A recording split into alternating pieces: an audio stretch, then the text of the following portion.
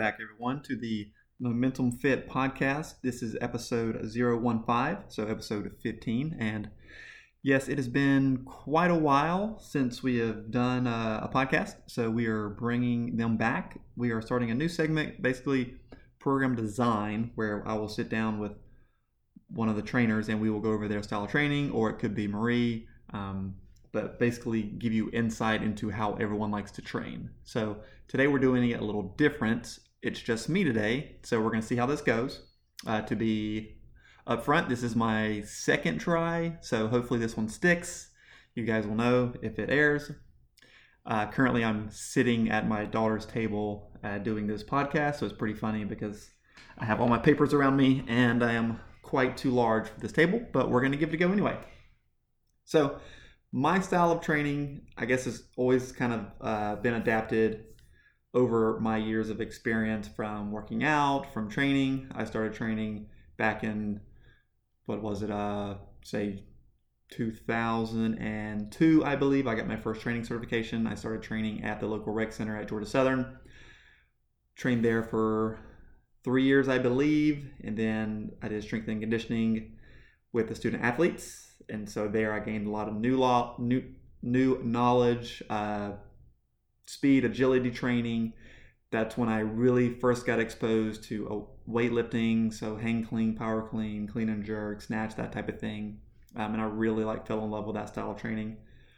Leaving the strength and conditioning field, I moved down to Jacksonville, where I did boot camps. I worked with youth, strength and conditioning, just your everyday general pop clients, special populations. I've done a little bit of it all. So everything I've done previously has kind of molded my style into, I guess you could say, what it is today. So this is my style. Doesn't have to be the best style for everyone. It's just what I like to do currently. So hopefully it's interesting information for you. So generally when I get a new client, first thing we do is we're going to sit down and have a little Q&A. We're going to go over their background, workout history, any type of injuries or limitations they may have. And then once we kind of get through all the questions, usually we'll do an assessment of sorts.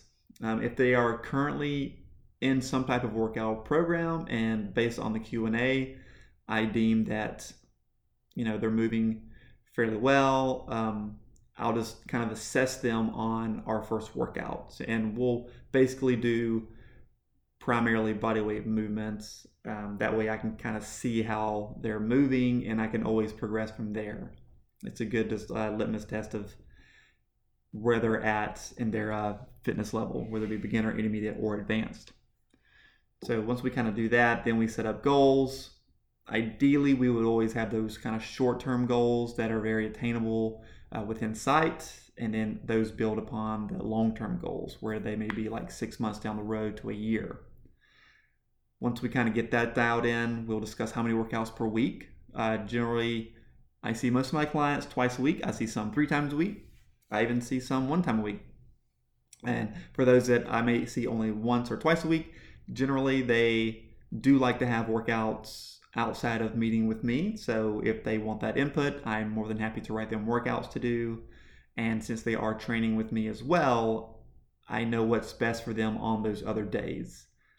If you are working with a trainer or someone and you're doing workouts with them and you're doing stuff outside of that, I would definitely talk to them and see what is the best course of action, because you just want to make sure that you're not overdoing certain exercises or movements. That's when you get overuse injuries, tendonitis, tendinopathy, whatever it may be. You just want to make sure that you're doing a well-balanced program. So you just want to have everyone on the same page. It just works out in the long run best for everyone. Once we get that dialed in, we'll see how long are the workouts. Are they 30 minutes, 60 minutes? Generally, everyone is a 60-minute workout. That gives us ample time for warm-up, any type of skill development. And when I say skill development, that could be high skill movements, or that could just be a back squat. Like if someone has never done a back squat before, we really want to spend time in going over that movement, safety precautions, all that good stuff. And then from there, we can get into what I like to call the strength of the workout, is where we will do maybe 1 or 2 prime movers where we're doing 3 to 4 sets, maybe anywhere from 5 to 10 up to 12 reps, lifting a little bit of a heavier load. And then from there, we get into accessory work. So any type of lagging body parts or weaknesses they may want to bring up, that's when we're really going to focus on that. And then for those clients that really like to just sweat and feel like they had a good workout, we can always end with a good like conditioning piece. And it doesn't have to be anything super challenging or complex. I mean, it could just be a body weights like AMRAP, which is like as many rounds as possible within a certain time frame, or some type of like EMOM, which is like every minute on the minute, or doing a certain movement for reps. And then once you're done, the remainder of that minute is your rest. And then we just end up cooling down with either some very light cardio like bike or treadmill, or we're just going to spend that time stretching. The types of movements that I really like to focus on is I have my 5 basic, which is a squat, a press, pull, hinge, and a carry. And so those are my like favorite movement patterns that I like to do.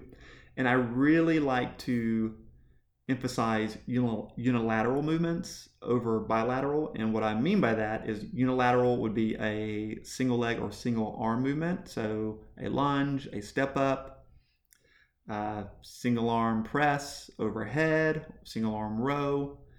I just feel like it's a good way to make sure the body is balanced. And when we're kind of working with general population, that is what we want, is we're looking for that symmetry. And yes, we're not going to have perfect symmetry just based on lifestyle factors. You're seeing me for maybe 2 hours out of an entire week. So obviously there's only so little that we can do, but just to make sure that you're moving in a safe and efficient manner, I really like to focus on those unilateral movements. I feel like that's going to give us the best bang for buck and also keep us moving pretty safe, because obviously you don't have to load as heavy when you're doing unilateral movements over, say, like a bilateral where you're doing like a heavy leg press or back squat or a heavy bench press, something like that. So emphasizing those movements. Then we can kind of talk about the volume and intensity. So the higher the volume, obviously the lower the intensity probably needs to be. The higher the intensity, the lower the volume needs to be. And really what I feel like dictates that is how well you recover. Now, if I have someone that has got their nutrition dialed in, their sleep's dialed in, they're able to recover from the workouts, they're not really sore at all when they meet me again, then I can really like push the intensity. We can really kind of get after it. If they didn't get a good night's sleep, they got a lot of stress in their job or their home life, whatever it may be, then a lot of times we'll pull back that intensity and not necessarily even increase that volume. Maybe I'll even reduce the volume and try to get them into a good state where they're feeling motivated when they come in to work out, they're feeling motivated when they leave. That's what I'm really looking for, because that way I know that they're recovering, and the next time they come in, we can set those mini PRs, if you will. So like if we did 3 sets of 10 at 100 last week, this week we did 3 sets of 10 at 110. So we hit a little PR, we progressed. And we're looking for that progressive overload over time. That is how you are going to make improvements in your body and your fitness. A lot of people you'll see that are, let's say they're doing 3 sets of 10 on a dumbbell row with 20 pounds, and they've done that for 6 months. Okay, they can obviously do more. They could probably do double the amount of reps, but they're just not challenging themselves. So every now and then you do need an intense workout to make sure that you are challenging yourself enough. It doesn't have to be every week, but just to know that you can work harder, and also to see how well your body is going to recover from that stimulus. So really want to try to push it on those days that we feel good. And when I'm taking my clients through that workout, I like to a lot of times superset a movement as well. So a lot of times we'll superset, say like an upper body with a lower body, or it could be even like a horizontal pull with a horizontal push. So a horizontal pull would be like a lat pull down or a pull up. Horizontal pull would be like a dumbbell row, or like an inverted row, and then a horizontal push is obviously like push-ups, dumbbell, bench press, stuff like that. And same thing, vertical push, vertical pull, and then we compare those like hip flexion, hip extension movements. That way they complement each other, and we aren't having to rest as much. We're able to kind of keep moving, and we're going to get a little bit more within that session. So not always stressing quantity over quality, but we do want to make sure we are getting enough work in. We want to make sure that we're not standing around having too much of a conversation, letting the rest linger. really like a minute 30, 2 minutes, I think we should be moving on, hitting that next set. Maybe even sooner if we're trying to keep that heart rate elevated. And then usually through most sessions, I'm going to have probably 4 to 6 exercises planned for that workout.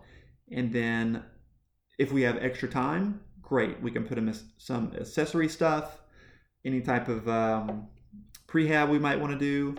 And then I can also throw in a conditioning piece. But usually I have like the meat and potatoes, if you will, of the workout that I always want to do and kind of have planned, have like that outlined in my head. And that's what we're striving for each workout.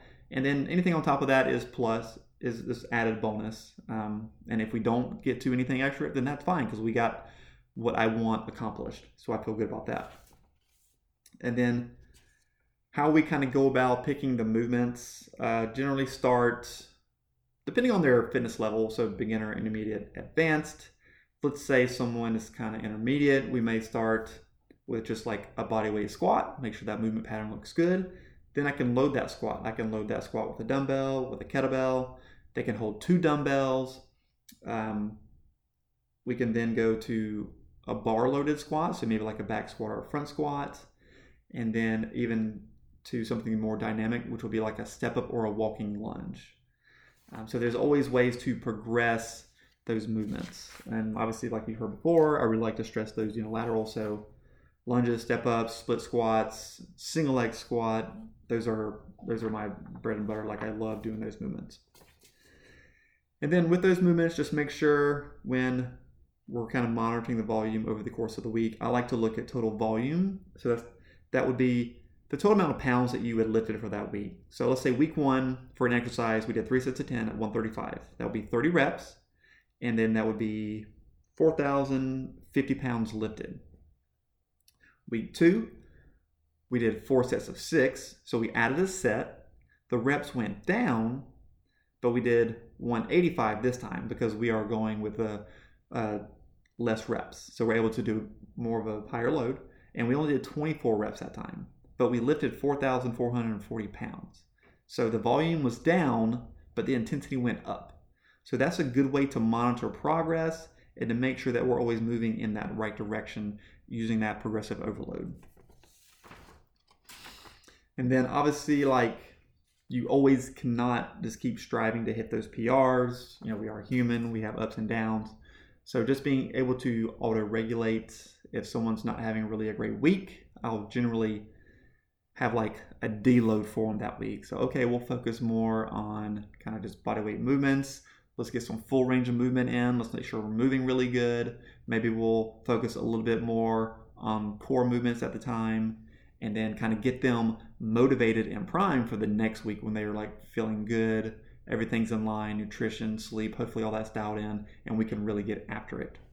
So that's generally how I like to structure my time with my clients. Depending on if you're working with, and that's general pop as well. I didn't really get into working, say, with like youth athletes, any type of like special populations or anything like that. May do that down the road, but for the most part, majority of my clients are general population. That is what I like to train the most. I've been through kind of all of it, and I believe that they're the most fun. We can do the most variety. You can really get creative in what you do with the general population, especially for those that are very consistent. That's a trainer's dream come true, I do believe. So hopefully you guys found that somewhat informative. We will be having a series of these coming at you with all the trainers, so definitely look forward to them. Hope you guys enjoy them. And that's it for today. See you guys later.